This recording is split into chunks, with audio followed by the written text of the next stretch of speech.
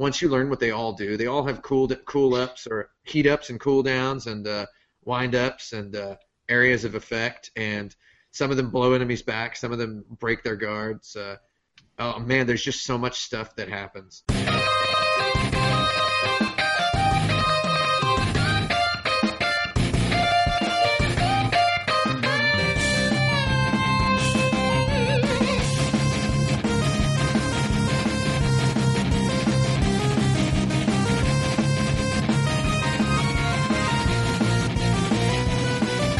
This is episode 87 of the Insert Credit Podcast. I'm Alex Jaffe, but my Marx Brothers name is Gorbo. Oh. I'm Frank Cifaldi, and my Marx Brothers name is Borfo. I'm Tim Rogers, and my Marx Brothers name is Pumpo Marx. Nice. Nice. Alex Jaffe had that as a thread on his Facebook. Were you on that thread, Frank? No, I didn't see that one. Pumpo was the name that came off the top of my head, so I typed it. That was pretty great. I'm Brandon Sheffield, and my Marx Brothers name is I Hate the... Yes, that's right, I hate the Marx Brothers. Brandon, who is our personal Zeppo this week, I suppose, he's in Poland, and he will be patching in his 2-minute responses to all the topics today. So rather than have a 6-minute topic, as we usually do before moving on to the next one, Tim and Frank are going to discuss each of the topics I introduced for 4 minutes, and at the end of that, Blaine Brown, our editor, will patch in what Brandon had to say. I'm Brandon Sheffield. For the recording. So if you don't listen on iTunes or at podcast.insertcredit.com, the next episode is a great place to start. Nice. I was going to say, I think we should all do just one episode. We should do a 2-minute responses from everybody episode. Well, good news for you. I'll be in New York next week during the taping of this podcast and unable to record. Oh, baby. Mm-hmm. So Frank is going to be doing 2-minute responses. Unable to record, period. The timing's just wrong. Oh, yeah. Well, we'll figure something out. We'll iron something out. Let's start with our first 4-minute topic. All right, 4 minutes. Which video games with multiplayer would have been better off without it? Whoa! Which video games with multiplayer would have been better off without multiplayer? Street Fighter 2. That's a joke. That's a pretty good joke, and I think you just unlocked the answer. I think did it? Did you just unlock a door? Did you just unlock a dungeon door in our? Congratulations, Tim. Was that somebody's text tone? What was that? Yeah, that was my text tone. Oh, so you get the little Zelda thing when you text? Yeah. Okay, rather than answer that question, that makes me want that to be a part of the show. There should be like a secret. I could do that. There should be a secret answer that opens a dungeon door to like a bonus question or something. Okay, man, I'm totally gonna do that, Frank. You wait. It seems I bet there's no video game podcast that uses has secret dungeons or that has the Zelda sound in there anywhere. Oh, sure. Yeah. Probably none. But what video game has multiplayer that shouldn't? Or that would be good without it, or would be better without it? It would be better without it was the question, right? Yeah. Oh, man. Okay, I don't want to say this as a this doesn't feel like a perfect answer, but I just want to say, like, Command and Conquer, early RTSs, when they started putting multiplayer in the games, because there was some good campaign stuff in RTSs a long time ago, and it was like not perfect by a long shot, but I really feel like RTS, real-time strategy, is a pretty cool platform vehicle for single-player storytelling, you know? But they just ended up getting multiplayer, and they're just like, oh, wow, this is really popular, let's do this. And then you get stuff like StarCraft 2's single-player, which is kind of this stupid hammy stuff, and then Halo Wars tried to do a single-player, and it was pretty all right. And it's like, I wonder what it would have been like if this had been more evolved, you know? If only that combat had been a little more evolved. Yeah, exactly. What if single player RTSs had been more of a thing? Because it's like again, multiplayer RTSs are some of the most fantastic, amazing, cool things. But I feel like we could have had a little bit longer for them to make single player RTSs before thinking about, oh, we can do this multiplayer with a network. I feel like if we would have had one or two more games that were single player only, we would have, artisanal RTS campaign games, Yeah, and you can't spell artisanal without RTS. Yeah, exactly. Yeah, that's what I'm saying to you. I would have been interested in a single player Titanfall myself. That's not me, like being upset that they cut it or whatever, but I feel like the mechanics of that game would have made an interesting single player campaign where the levels were very specifically designed around it and it was an adventure. I would have liked that. I guess maybe I just want a good Bionic Commando. Not Bionic Commando, Blaster Master, excuse me. Mm-hmm. I just want the modern realization of Blaster Master, and I thought Titanfall was going to be it. And I probably wouldn't have bought it or played it either way, but I would have been interested in hearing about it. Yeah, I played a whole bunch of Titanfall, and I wish there was a single player. But I mean, and this is the sad part, that it pretty much is single player because nobody you're playing with is ever going to talk to you. Nobody. There's no talking. Nobody wants to talk to you. There's like no matchmaking. There's no way to like play with your friends. It's just play with strangers and be dead silent. Yeah. It's really sad. It's like they're using.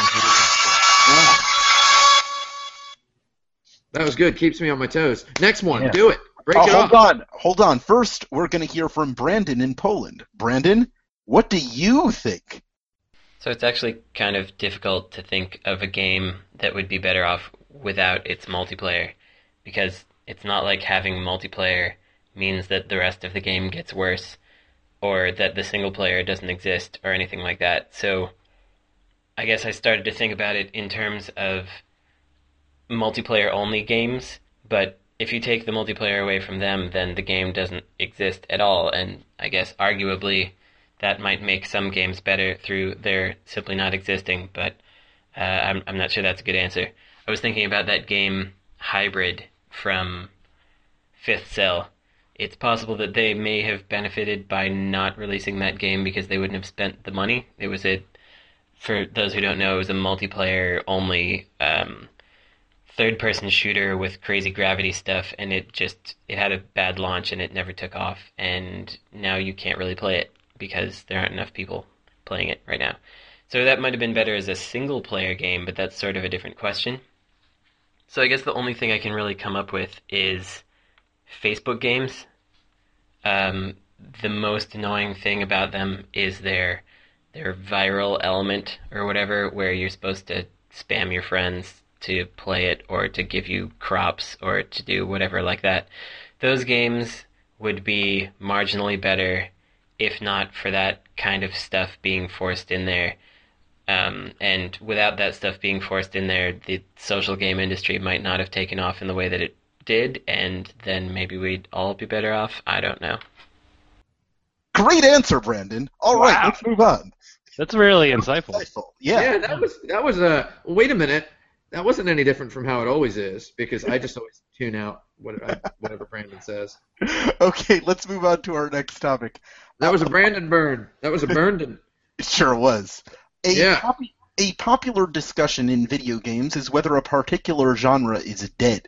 Rather than go through them one by one, let's try and give our audience a full rundown on which genres are dead. FPS. I'm gonna. Well, that's pretty good. You really disarmed me there. I was gonna say that I feel like point and click adventure games are dead as far as innovation goes. They're not entirely dead commercially, but I don't feel like there's anywhere left to go with these sort of traditional point and click adventure genre. It's like dead in the way Latin is dead. It's still a thing, but it's not evolving.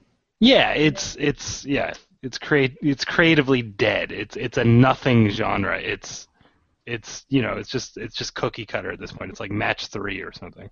And even match 3 you can evolve more than you can point and click adventures. Yeah, what about a match 4? Whoa, what? Hold on, don't let anybody steal my hot new idea. What? Get on to copyright.com. We'll have to edit that out. Is there like a fast way to copyright stuff? I think you mail it to yourself.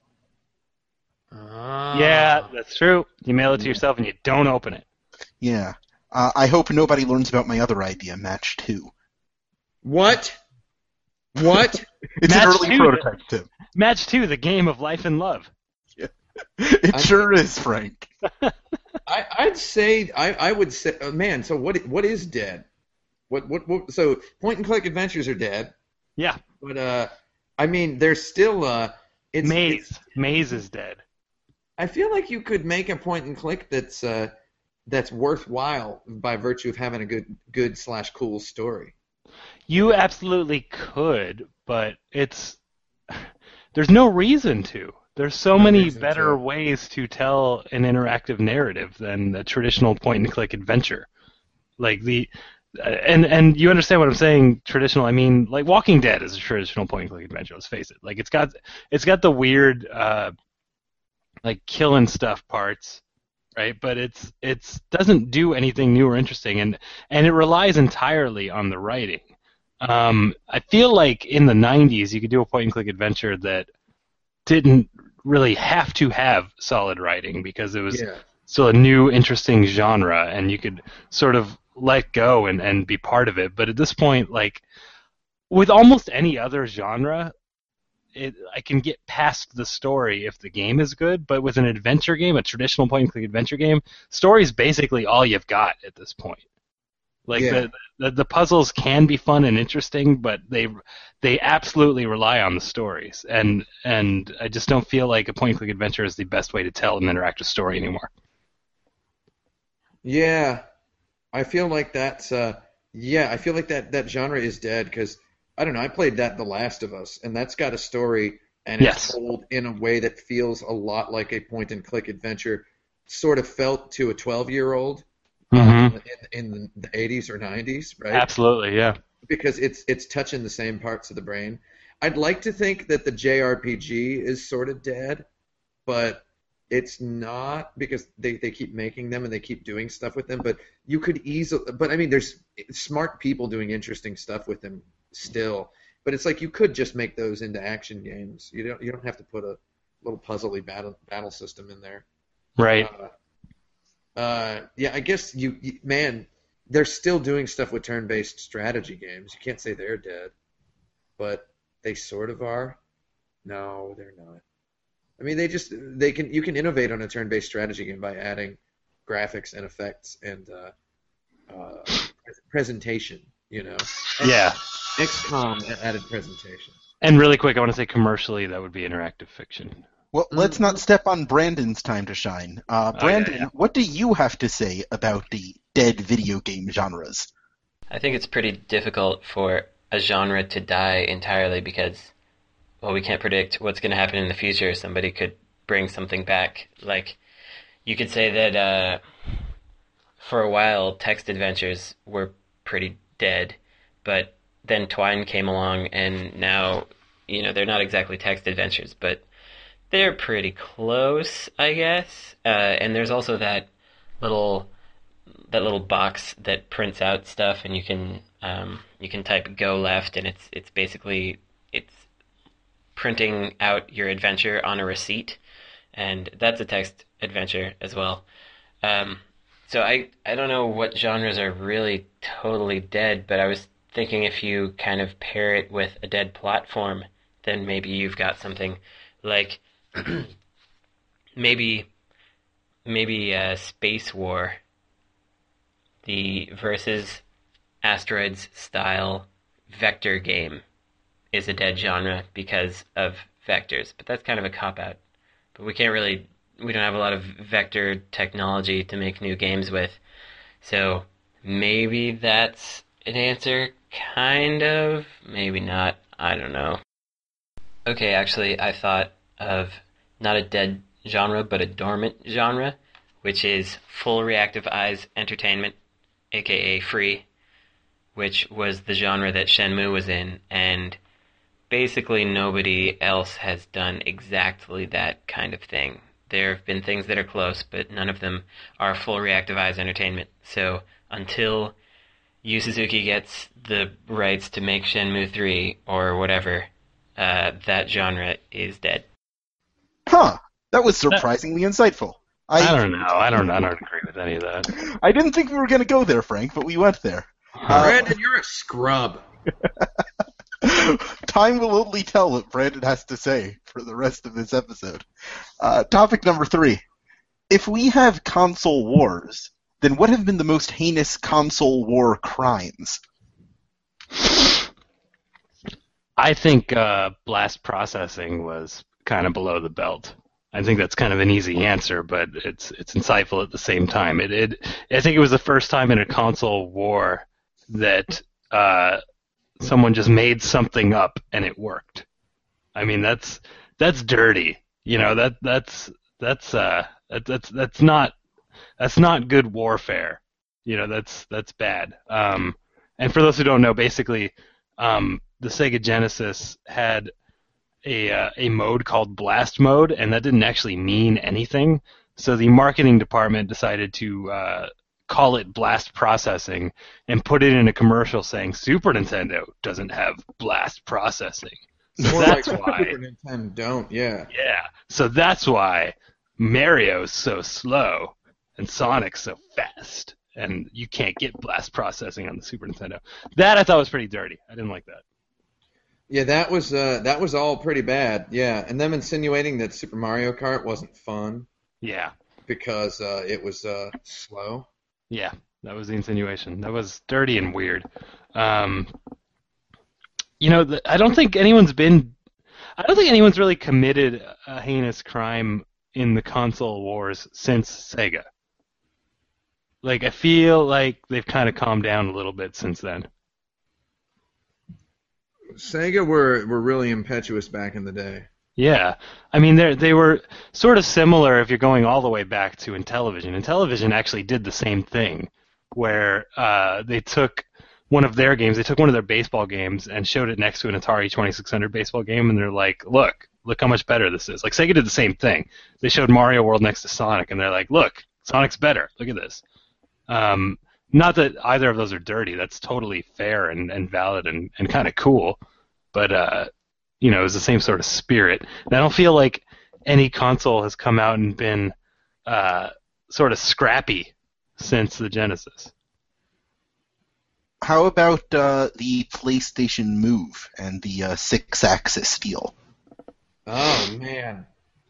Motion controls. I think there was Sony put it out there, and they probably could have just not made like it was a brand new sort of thing. But I still feel like motion controls was a thing that was happening. I feel like the iToy existed before the DS, and the DS is the same thing except you're scraping the screen instead of waving your hand around. I don't know. They're just kind of circle jerking each other all over the place. Jerkle jerkin. Yeah. I mean, Nintendo didn't go so far as to like make a public statement about how insulted they were that Sony was ripping them off or whatever. Yeah. I don't know. That wasn't really a heinous crime. That was just another Me Too, you know? Yeah.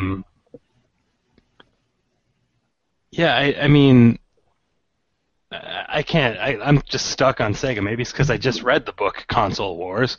But every time I try to think of a sort of dirty thing that a company did in the console wars to get ahead, it's just all Sega in my head. Mm-hmm. Tim, I want to digress for a minute. Something I've wanted to ask you for a while. I know you've always been, by habit, very careful about your language. Why is circle jerking okay? That's pretty graphic. Oh, no, it's not. It's funny. It just conjures up this grotesque image to me. What, of just like a bunch of people jerking each other off in a circle? Yeah, I don't want to think about that every week. Comical. That's Bugs Bunny kind of stuff. Yeah. I don't think there was any... I can't recall any sort of jerking in Bugs Bunny. But yeah, let's ask Brandon what he has to say about circle jerking. Yeah, let's hear it, man. Okay, most heinous war crimes. I'm sure the other guys have gone over some of this stuff, but most of it is probably.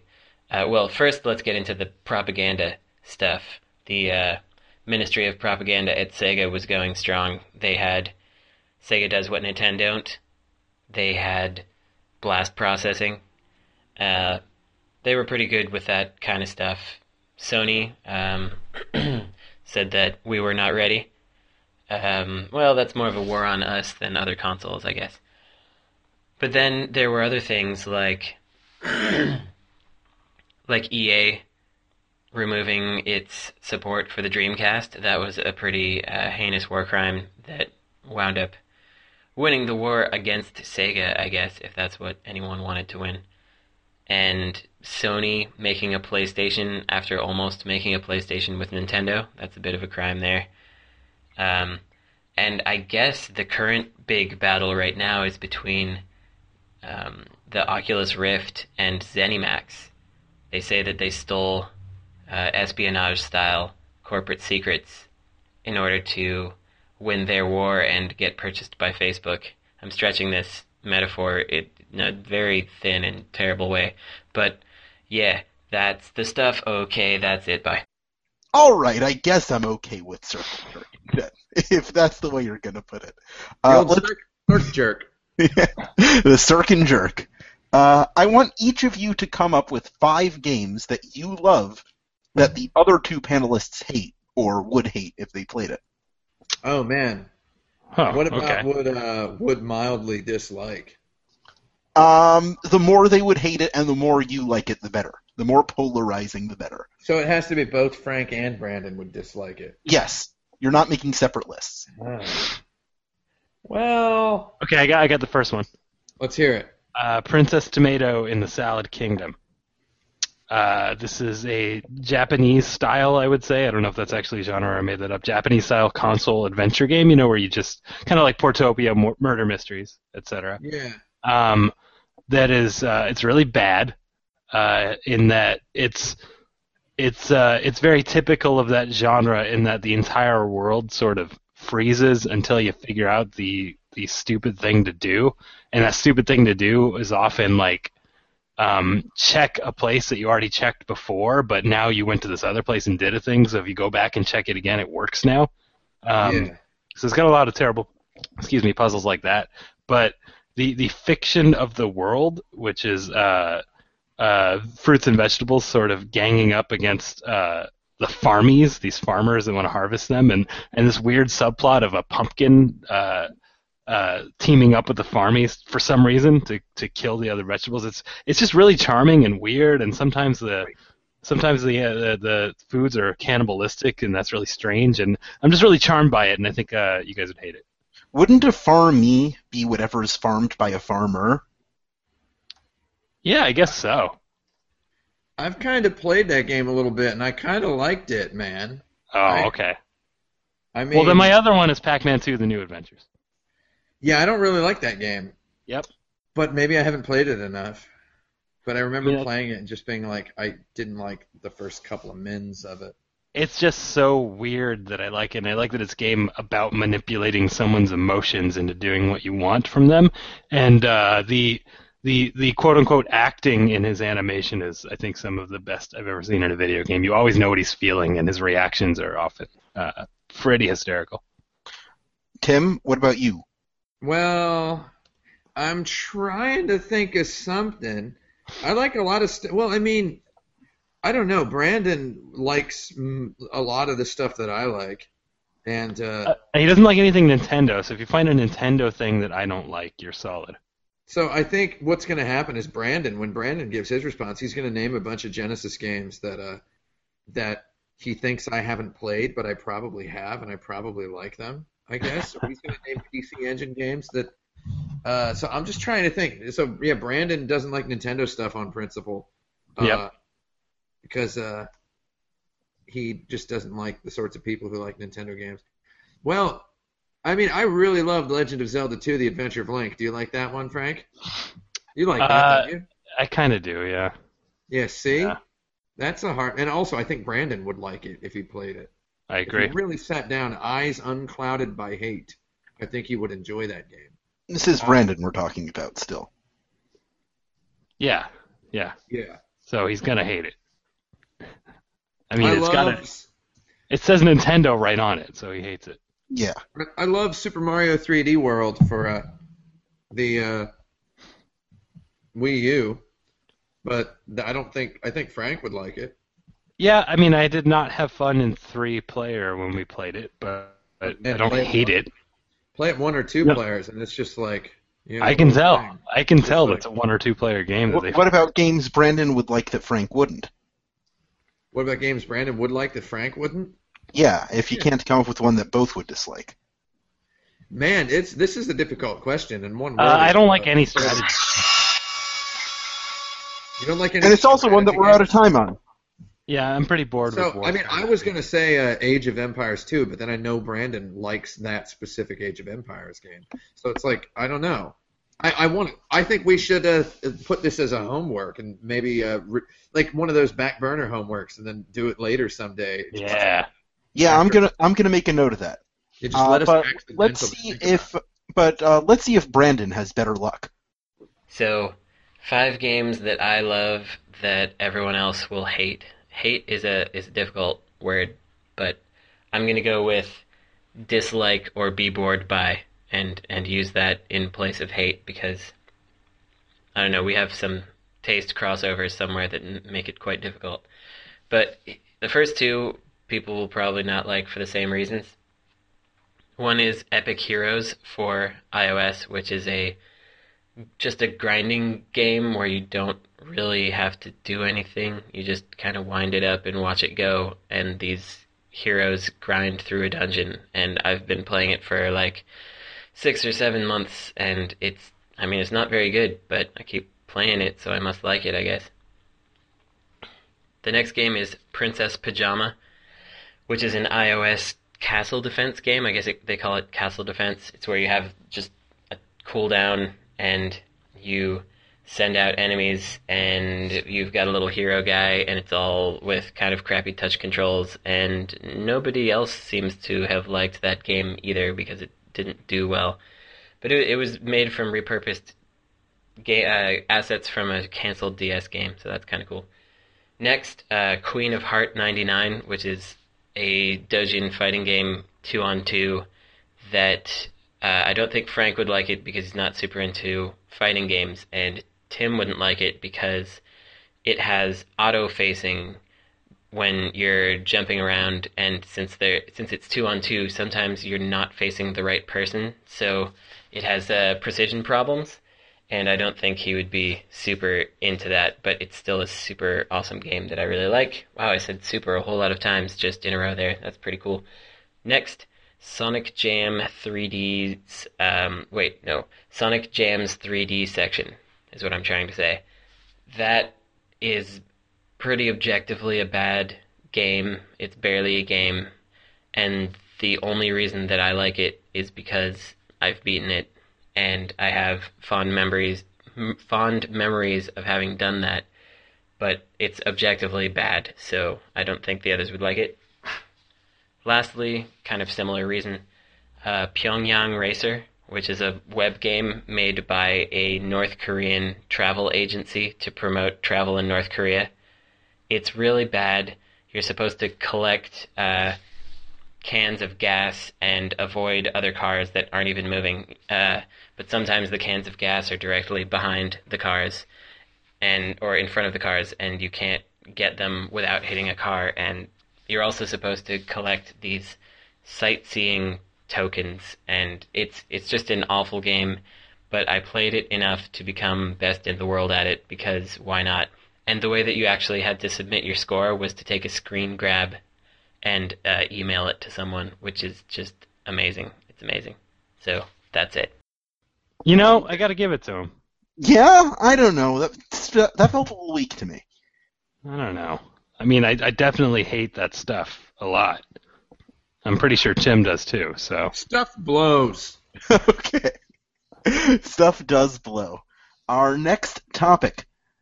If you had to guess, which video game have the most people claimed murdered their childhood? Oh, Ooh. God.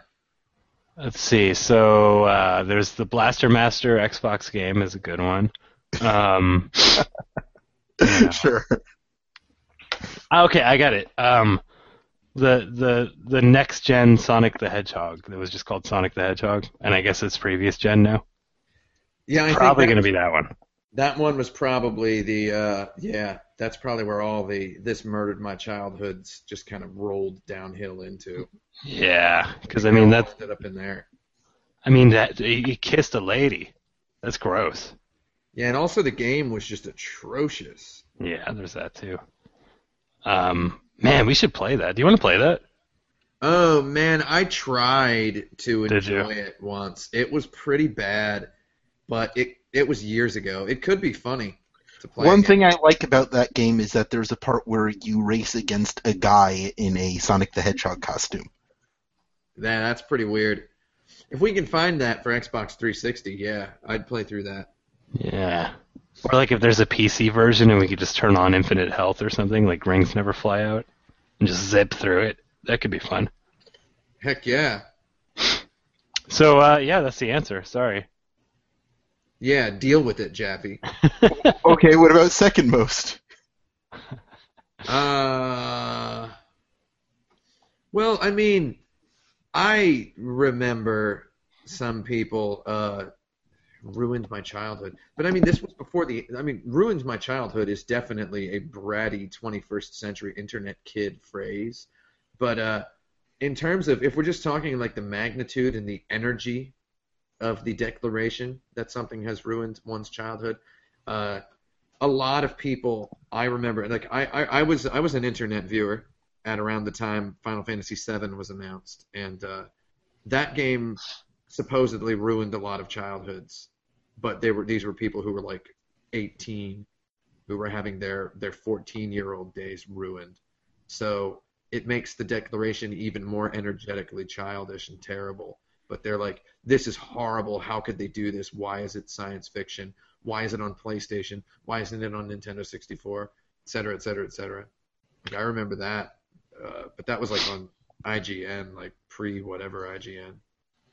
So I'm just trying to like think of what it could be. It almost certainly has to be a game that was really popular and old that had a refresh, if you will, right?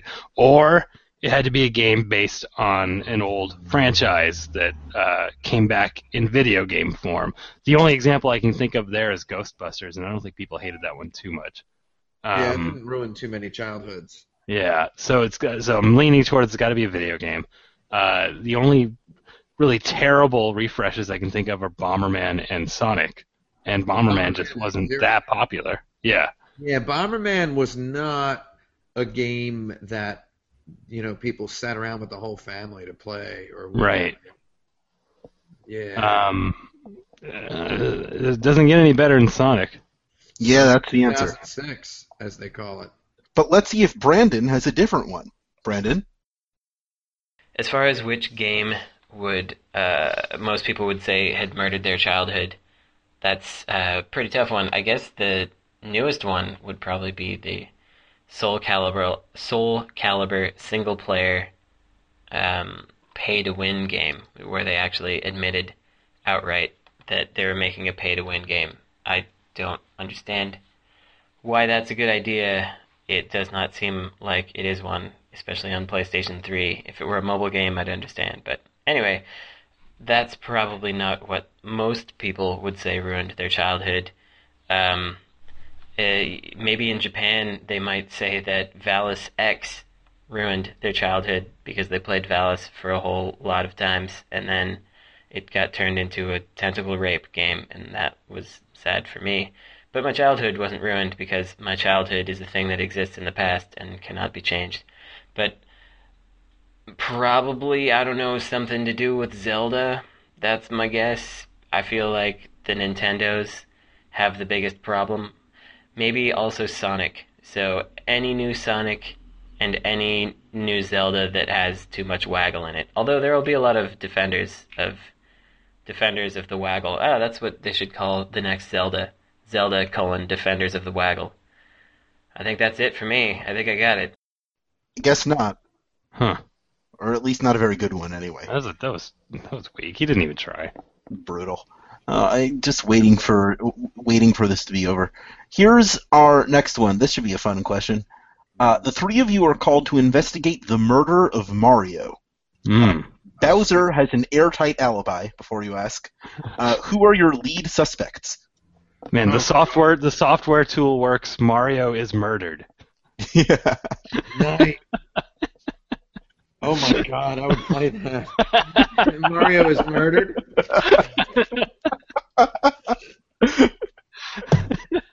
Mario is murdered. Well, God, who would it be? Okay, so who are our suspects that aren't Bowser, and who? I'm just saying you're calling everybody in. We know Bowser's been up to something else. Okay, so we've already cleared Bowser. Yeah. Okay, so Bowser doesn't even need to come in for questioning. No. He's got an airtight alibi. There's so many. You got your Donkey Kong there. You got Donkey Kong's not a killer. Oh, well, he could be. Well, okay, it's Cranky Kong then, right? Because Cranky Kong has this old vendetta. Assuming that we're following the continuity in which Cranky Kong is the original Donkey Kong. Do you even have to ask Frank, what podcast is this? I think Cranky, Dixie, Kitty, and Diddy. Cranky kind of Manson family into doing it. I think we got strangers on a train here. Oh yeah. Man! You think it's strangers on a train plot? Yeah. I think no. I meant Orient Express. Nobody expects Funky Kong. Because I mean, if we got a strangers on a train situation here, it could be anyone. It could be Robotnik. No, I don't think it would be funny. I think it would be Funky Kong. I think it would be Dixie, Kitty, and Diddy. They're the Manson. Cranky Kong is Charles Manson. Well, Jeffy, how was he killed? How was he killed? That's a good question. I mean, we need that. We just pushed him into a pit. Yeah, bottomless pit. Okay, he's just found at the bottom of a bottomless pit. Yes. No signs of struggle that are identifiable. Just he's dead from collision. Okay. I know who killed him. The humans, the players. The murderer was you. So the year of Luigi's over. So maybe it was Luigi because he snapped after the year of Luigi ended. Yeah, I can't let this end.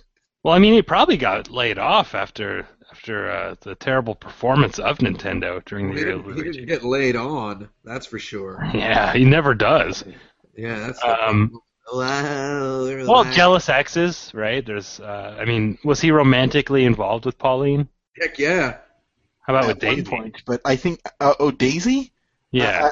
I mean, there was something between them in Super Mario Land. I mean, there was definitely some tension. A few daisies were exchanged. Yeah. In our insert credit podcast canon, he just rescued Daisy because Princess Peach was her friend, and then he introduced her to Luigi. Yeah, we did establish that. I like that. Headcanon accepted him. Well, I bring all three of the princesses in anyway. You never know. As well. Rosalina, Pauline, Peach, all the little baby princesses from Super Mario 3D World. I don't suspect the baby princesses at all, but baby princesses rule, man. Well, we'll give them a call. Bowser's clear. I don't know. Maybe one of the magic carpets from Mario 2. Those things. Like you could easily fall off of those.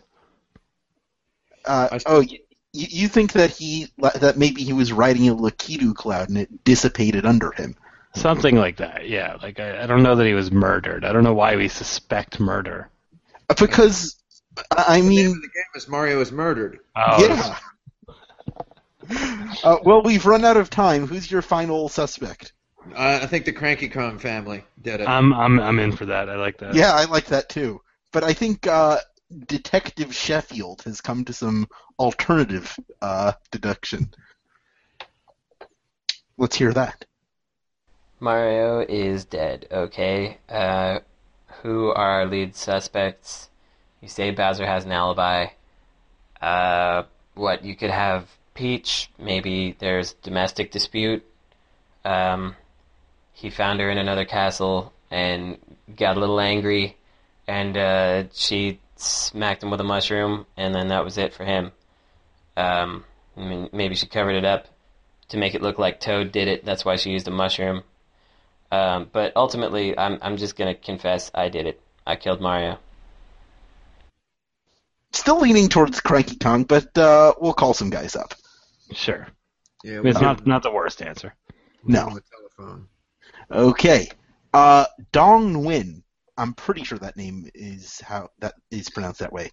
Yeah, Anyway, you got it. Dong Nguyen is re-releasing Flappy Bird in app stores, and he claims it will be less addictive by including warnings to take a break once in a while, a la Nintendo. How else could he accomplish making a video game less addictive? He could put in that Offspring song from Crazy Taxi. The yeah song. Yeah. What's the name of that song? It's all out war, I think is the name of that song. I believe it's All I Want. All I want, open parentheses, the yeah song, close parentheses. Yeah, I'm gonna look it up. That would do it. What else? Is it All I Want? It's All I Want, yeah. Oh, it is. Wow, I'm glad I didn't know the name of that song. I guess I'm cool. I mean, that would do wonders. If he just tweaked it even a tiny bit, because I feel, now that the dust has settled, I feel like that game succeeded because it was so tight. It just feels really good. And I played some Unreal 4 iPhone demo today. Did you play this, Tim? It was a Flappy Bird clone done in Unreal 4 by Epic. And it feels really bad, and I don't want to play it at all. So I feel like if he just tweaked the way it felt a tiny bit, he would ruin everything. I feel like a lot of these little games' appeal is that you're instantaneously able to start over once you die. I would put in like a 3 or 4 second buffer, and that's it. Like a 3-second countdown. Yeah, and that would make the game a lot less addictive to play. Yeah, so would the Offspring song. Yeah, but that's a funny answer. And what is this, a comedy show? No, probably not. So yeah, you can also just turn the volume down and circumvent that whole. What if he found a way to disable that? Like every time you played Flappy Bird, it was just full blast no matter what you did. That would violate Apple's terms of service. True. But they might do it for Flappy Bird. Maybe they would. Yeah. It wouldn't. I guess you could do it on Android. Yeah, that's true. But yeah, seriously, just like going into his source code, changing a 2 to a 3, that would break the whole game, I think. Yeah. Or like adding features, adding any features, like having the pipes like move, having the doors move up and down, like that would make it less addicting. Like the simplicity of Flappy Bird is why it's addicting. Yes. Yeah, cutscenes would help. Yeah, Adding, anything. Adding I was gonna any say elements at all. Yeah, just add anything to it. Enemies. Yeah, making it even a tiny bit slower to restart, because that's a big part of it. That's the thing I said. Well, I wasn't listening to you. Oh, great. Well, I hope you listen more closely to what Brandon has to say in a minute. Oh, in a minute. Okay. Yeah. Yeah, power-ups, anything. Just add anything to this game. Add like any single element to it, and Yeah. then people would be thinking too much about it. Yep. It's like everybody was just.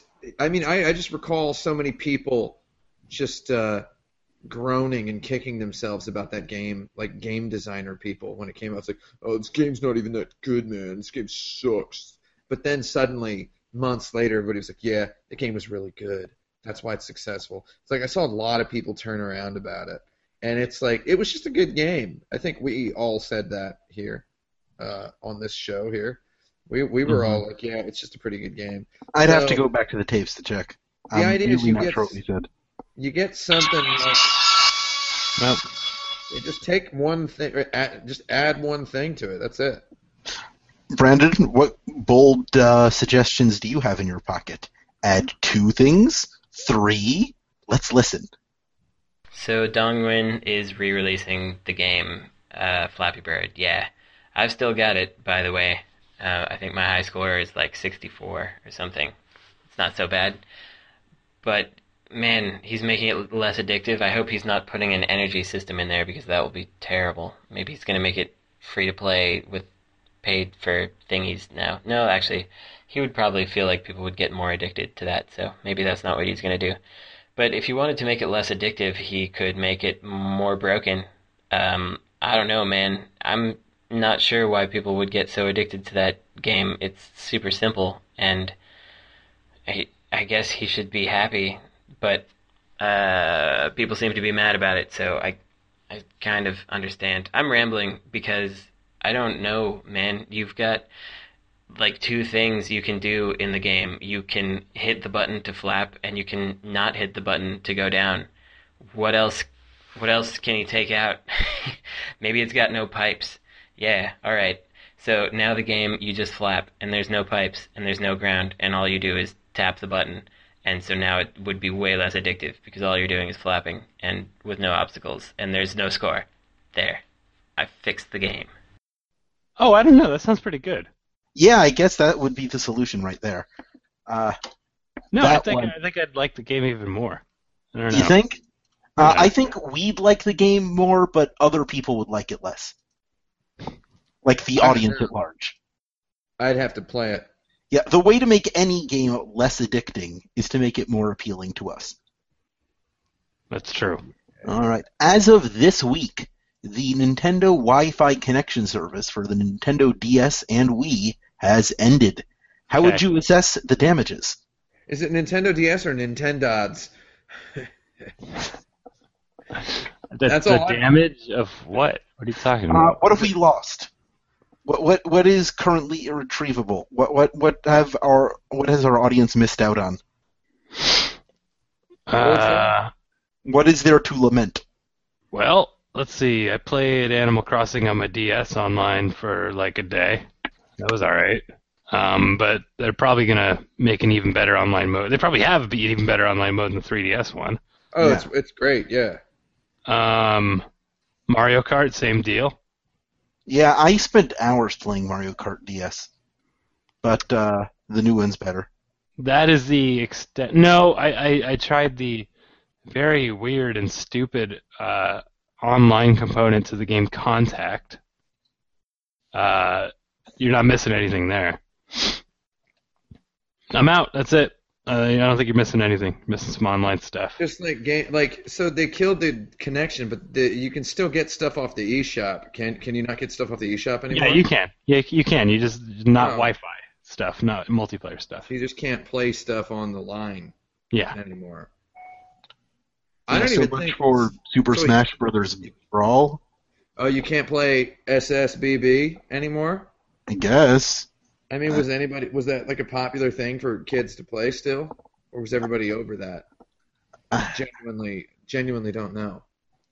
I think people play it. I think I people thought who aren't people- super serious about Super Smash Brothers play it. I thought the sure. serious ones played the GameCube version, and I Yeah, thought, the serious ones do, but the ones who aren't serious, well, they'll play the newest one with the most characters. oh, I guess that is still the newest Smash Brothers, isn't it? Yeah. It is. That's yeah. kind of weird. Well, not for long. Yeah. There's a new one coming soon, yo. Oh boy, Mega Man's in it. Wow, there is no way right now to play Smash Brothers online. That's really strange. Yeah. There will be soon, Yeah, I know. and then the world is gonna rule. Actually, I'm not really sure if the world is gonna rule, but so I guess Rule that's- what? I'm kind of wondering, like, I don't know or / never hear about / don't hang out with or follow on Twitter anybody who plays Super Smash Brothers for the Nintendo Wii online, so I'm not sure about it. Yeah. I've known people who played it, but they played it, couch multiplayer. Uh-huh. So that's that, I guess. It's really the same thing. Maybe there was a community for that, and maybe there was a Mario Kart community as well. But I guess Mario Kart comes out next week. The loss is no different than any other game loss, and I would argue much less significant than the loss of an MMO. True. So MMOs are like where people go to hang out, and when MMO. Like when you shut down an MMO, you are like evicting someone from their That's like closing. It's like closing down Pop Tates in Riverdale. Pop Tates. I don't. Is that where the Archie gang hangs out? Yeah, Pop Tates. That's the fountain soda place that still exists somehow. That Archie and the gang go to hang out. Popular Potatoes. Yeah. Do they make new Archie comics, or do they? They sure do, Frank, and it is some crazy business. And I will tell you all about what's going on in Archie when you have the time. It is absolutely bananas, and I love it. Those Riverdale kids, man, they're goddamn nuts. Yeah. Are there like alternate realities in the Archie timeline? Yes, there are alternate Archie realities. Are there alternate realities? Yes, there are. Chief amongst them right now would be two alternate futures we keep swapping between, wherein Archie marries Betty and Archie marries Veronica. Did Archie meet the Punisher? Is able to travel between them. Yes, Archie did meet the Punisher at one point. Yeah, I know. I remember because I owned that. Jughead joined up with the Time Police, which was led by Archie's great-granddaughter, Archina Andrews, and he had like a romantic thing with her for a while, which was kind of weird. There's a street in Riverdale called Memory Lane where people can visit their counterparts from the 1940s. That shows up every so often. Sabrina the Teenage Witch is like a regular character. And that I knew. She's always been part of the continuity, right? Yeah. She's an Archie character. Yeah, she is. She's an Archie character. Josie and the Pussycats are Archie characters. They never hang out with Lil Jinx or that Wilkin boy. Anyway, we are like a minute over time. I could talk about Archie comics for a long time. But let's hear what Brandon has to say about his beloved Nintendo. Assessing the damage for those wireless things going down from Nintendo is pretty easy. It's basically just those games that you could have played online. Now you can't, but nobody was anyway, I don't think. I guess we lose some history of a sort by having that go away. But that's pretty much it, because you can still buy the games, you can still download all the stuff that was on there. So nothing is really lost other than the online stuff, and that seems to be getting lost left and right with MMOs and all these kinds of things. Oh, there. I hope you could hear that motorcycle that just drove by my place in Krakow. Every 10 minutes, there's a huge gaggle of tourists that walks by here, all wearing colorful hats and shirts and shorts and stuff, and they're following somebody with a flag who's telling them about the historic Jewish district that I'm staying in right now. Whole bunch of noobs out there. No offense to Jews, but they're just a huge snake of humans walking down the street, almost getting hit by cars, and I wonder how they all stay alive. Surprisingly little about Archie in their reply. Disappointingly. Yeah, what a nub. All right, here's our last question. We're not doing a lightning round this week because I don't feel like it. IDFLI. Diffly. Here on the ICPD.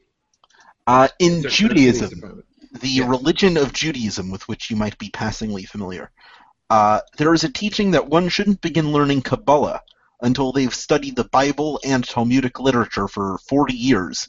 Is the Kabbalah, that's when you hunt deer? Yes, that's exactly what that is.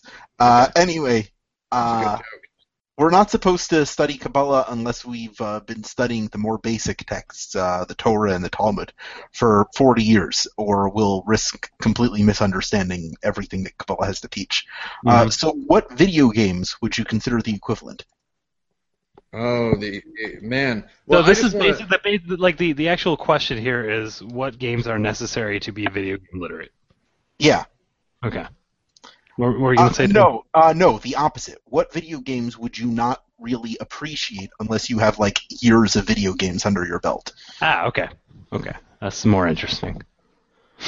I just want to say that I've read a whole bunch of the Kabbalah, and I guess I'm not Jewish, so. No, you can read whatever you like, Tim. Yeah, I mean, but I guess I guess the rules don't apply to me. Nope. If I'm not registered in the system, then according to Judaism, just 7 rules apply to you, but that's not one of them. Yeah, I like those 7 rules. Yeah, those Just are 7 cool rules. The 7 cool rules, the 7 CR. Well, the game I played most recently, as in about 10 minutes before this recording started, was God Hand. And I don't think you could play God Hand without having played a bunch of video games before. Yeah. I don't play God Hand because that game perpetually would lie to me because I, in fact, am Alexander. Yeah. Wow. You don't want to play a game you don't want to just wade up to your earballs in the sea of dishonesty. Yeah, I know who I am, Tim. I don't want a game telling me who I'm not. Yeah, you don't want to be told you're not Alexander when that's goddamn who you are. It sure is. So we're talking about the games that you shouldn't play until you've played a lot of games, right? Yes. Okay, I would say God Hand is right all the way up there with this is a game you can't hand it to a chimp, you know? It's got to be somebody who's played Mario, Sonic, somebody who's played Doom. Yeah. Who's played Double Dragon. You've got to have played all this crap in order to understand this game. There's got to be a ton of first-person shooters out there. I don't think Halo or Call of Duty are among them, because I think those cater to noobs, if you will. Yeah, Halo is all about the Haloobs. I mean, what are maybe Battlefield? I don't know. Battlefield, I don't know. Battlefield seems to be entertaining for. I don't think you can play League of Legends without you have played lots of games. No, definitely not. But it's weird because people do. I was gonna say Titanfall. Titanfall feels like, Titanfall is it's one of those racetrack FPSs that just adds verticality, and so it adds magnitudes, more paths of running through the level. So. Yeah, Titanfall's pretty up there for games you shouldn't play unless you've played a lot of games. I mean, I can't play Titanfall. I'm incapable because I'm not first-person shooter literate. I'm sure I could learn. I'm sure I could learn even just playing Titanfall. But you put me in front of Titanfall, and I'm not going to have a good time just because I don't really understand it. I'm sure there are a bunch of adventure games that it would be a bad idea to have it be your first adventure game. Yeah, like any old one. Yeah, absolutely there are. I mean, are you fishing for examples? Yes, that is what I am doing. F4E. I mean, let's just eliminate all old ones because you just don't play games the same way anymore.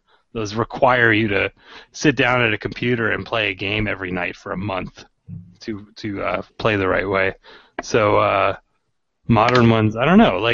Not really. I mean, I don't know why we're getting back on adventure games, but adventure games are sort of designed to be played by anybody. Hey, I'll tell you what. A game you really shouldn't play right off the bat is Halo 4. Because if you haven't played Halo Combat Evolved, Halo 2, Halo 3, Halo 3 ODST, Halo Wars, and Halo Reach, you're going to be completely lost on the story. Yeah, you're not even going to know what goddamn number it is. Yeah. If you think Halo 4 is Halo 4 and not Halo 7, you got another thing coming. Okay, so, if I want to put out a couple, I believe I have a huge list of these games. I could go through one at a time for a couple hours. So I just want to say Romancing Saga, any of the Romancing Saga games, are you have to have played a lot of RPGs, a lot of board games, a lot of chess and checkers, a lot of poker. You've had to have played a lot of stuff to even begin thinking critically about that game. So I would say that's definitely a sort of Kabbalah game. And Unlimited Saga is less so because it's not as good. It's not as rewarding or just deeply interesting. And Shin Megami Tensei games, man. Nocturne, which is available for $10 on the PlayStation Network now. Shin Megami Tensei Nocturne is just a weird game. It's like talking to a strange person. It's like talking to a homeless person is what Shin Megami Tensei games are like, and which in a very, for all the good and bad that entails, you have to have really paid attention to a lot of stuff to get those games. Oh, I just got it. The ultimate Kabbalah game is Final Fantasy VII because it's all about the Sephiroth. It is completely about the Sephiroth, yes. There you go. Oh, yes. It's about all of those. I would argue that, man, yeah, it's difficult. But, I mean, I want to say stuff like Bullet Witch or Drakengard 2 or whatever feel like Kabbalah games. But they're enjoyable if you know what to do with them. I would say to understand what's good about Bullet Witch, you would need to have played lots of games that look like it. But I wouldn't necessarily say that it's something that you need experience to play at all. Brendan Sheffield, what games would you say would be a bad idea to play if you haven't played a bunch of video games beforehand? Or whatever you interpreted that weird question as. You need to blow your nose, bro. BYN, B. That's just my it's my radio DJ voice. You don't like my radio DJ voice? No comment. The All nasal right. voice. I'll work on it. So it sounds like we're talking about what video games you must have played or else risk a gross misunderstanding.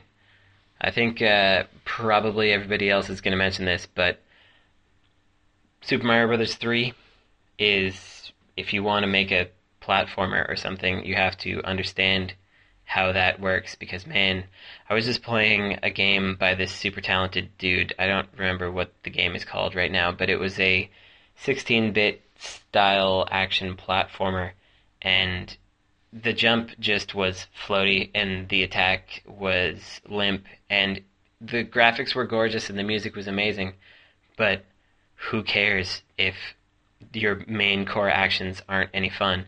So Super Mario Bros. 3, if you don't play it and absorb it and understand what good jumping is, you are probably doomed to make games that play on visual and sonic nostalgia alone and no sort of actual gameplay excellence. Other than that, I don't know, like one of them Final Fantasies probably, and maybe you should play Gunhead, an excellent top-down shooter, and if you're making any kind of... Actually, I think if you're making any sort of game that's about getting better gradually and really difficult challenges, but learning to surmount those difficult challenges, I wish that, for example, the Demon Souls people had played a whole lot more R-Type Final, because I think R-Type Final is a fantastic example of doing that right, of having to grind against something, but it's really small moments, like when you die you get sent back 30 seconds to a minute, and that's it, and you just need to relearn that sequence over and over. But then when you find that when you go back to play the game from the start, because you always start from the start, you get to those points where you died a lot faster, and you've actually learned, you've been conditioned to learn super well. So yeah, that's a good one. Okay. Well, that's our show, everybody. Thanks, Brandon, for participating from Poland. You can check us out on Twitter. You should know our addresses by now. There are 86 episodes where you can check it. You should check out all of our projects that we're working on. Frank, are you working on a thing? An unannounced game based on a property. Wow. How sweet. Yeah. It is. How sweet it is. I am actually, this is my first game that's mine. Basically, I'm producing and directing this thing. It'll be out, well, God willing, end of July. It'll be out. It's really, really dumb in an appealing way, I hope. I'm Tim Rogers. My Twitter handle is 108, and I have a game. I suppose I could have fired it up and been playing it here. I actually was playing it right before we started, but it's coming out on the PlayStation Vita next week. It's PlayStation Mobile, is what they call it. That's this game. It's about this little corgi. I think it's a really good game, but I mean, I'm a weird person, so when the going gets weird, the weird get doing this. You just jump a lot. It's called Tuffy the Corgi and the Tower of Bones. It's, hey, if we have a minute, I can tell people what it's all about. Yeah, we got a minute. It's one level, which is approximately, I'm not going to say how long it is, but it's pretty long, and if you touch one obstacle or one enemy, you die. There are 108 bones scattered throughout the tower, and you're trying to get to the top of the tower. Can you get to the top of the tower? Can you get to the top of the tower with all the bones? No. What happens if you do either of those things?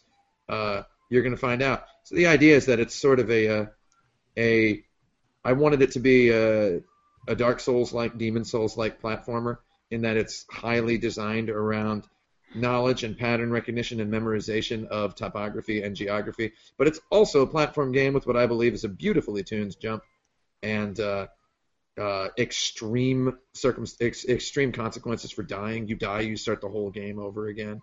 And it's not a hugely long game, but it's surprisingly long if you approach it as a Super Mario Brothers or Sonic the Hedgehog level. And it's just all about perfectionism, and I really like it.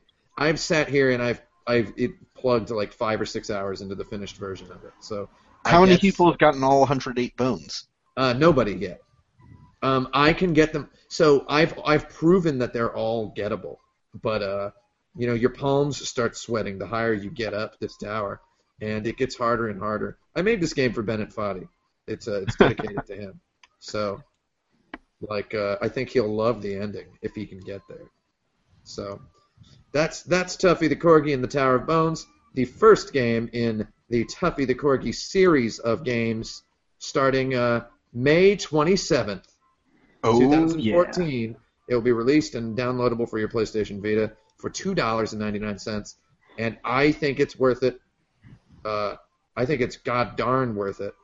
I want to do a little sort of visual aid to show people how many screens are in this game compared to how many screens are in Super Mario Brothers 3. And then, Super Mario Brothers 3 was $50 when it came out. And I'm going to be like, there's almost as many screens as Super Mario 3. I guess that's a spoiler. But it's only $3. So that is kind of a spoiler, but wow. I love this game. Is there roughly one bone per screen? I would say no. There's less than that. Interesting. I really like that. Let's see. Tim, you've recently started up your Lost Odyssey stream again. That's something that I suggest everybody get in on. That's a real fun time. I hope to do it tonight. I hope to do some more tonight because we happen to just conveniently have hit a brick wall on a thing we were working on. So it looks like I can't really work too much tonight.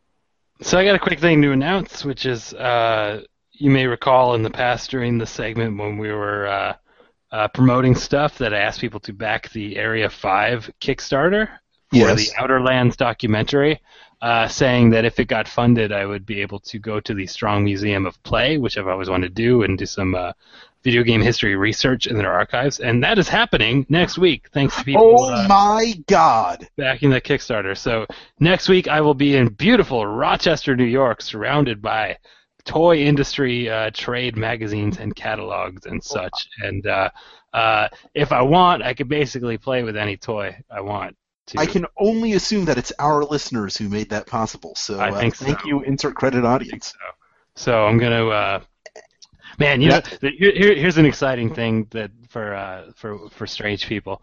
The Strong Museum of Play, which is primarily a toy museum, has the complete archive of Playthings that they acquired from the magazine Playthings. Playthings was a toy industry trade magazine, shut down in 2010, that started in 1903. Wow. What That's a lot was of the toys. what was the American toy industry like in 1903? I Voodoo assume you're going to dolls? find out. Bunch of What voodoo were- dolls, a bunch of those True Detective stick bundles, I think.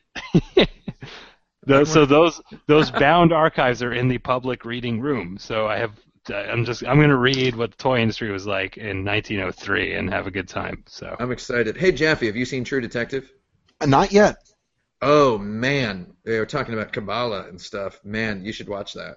I don't want to spoil anything. There's a lot of deep, hard, cosmic mysticism kind of on the edge of that story. I've been intentionally avoiding it. I'll get to it eventually. Why have you been intentionally avoiding it? Because when I watch it, I want it to be fresh. You want to watch the whole goddamn thing all Yeah. in one? Look, So it's not fresh detective. It's True Detective. Okay. here's what I would recommend for watching it, and I would recommend this for anyone out there who has not watched it. Watch the first 4 episodes in one sitting. Wait a period of time, and then watch the last 4 episodes. I'll take that. That's my idea. It folds neatly into 2 parts. So All right. I mean, I'm not saying 2 parts. I'm just saying if you want to just go on and watch them, because I mean, you don't want to sit down for 8 straight hours and watch a thing, Yeah, that's a lot of time. especially something so heavy, you know. Okay, this end segment has gone off on long enough, so I'm just going to say that now you're playing with podcasts. Podcast over, yeah! I hate Blaine.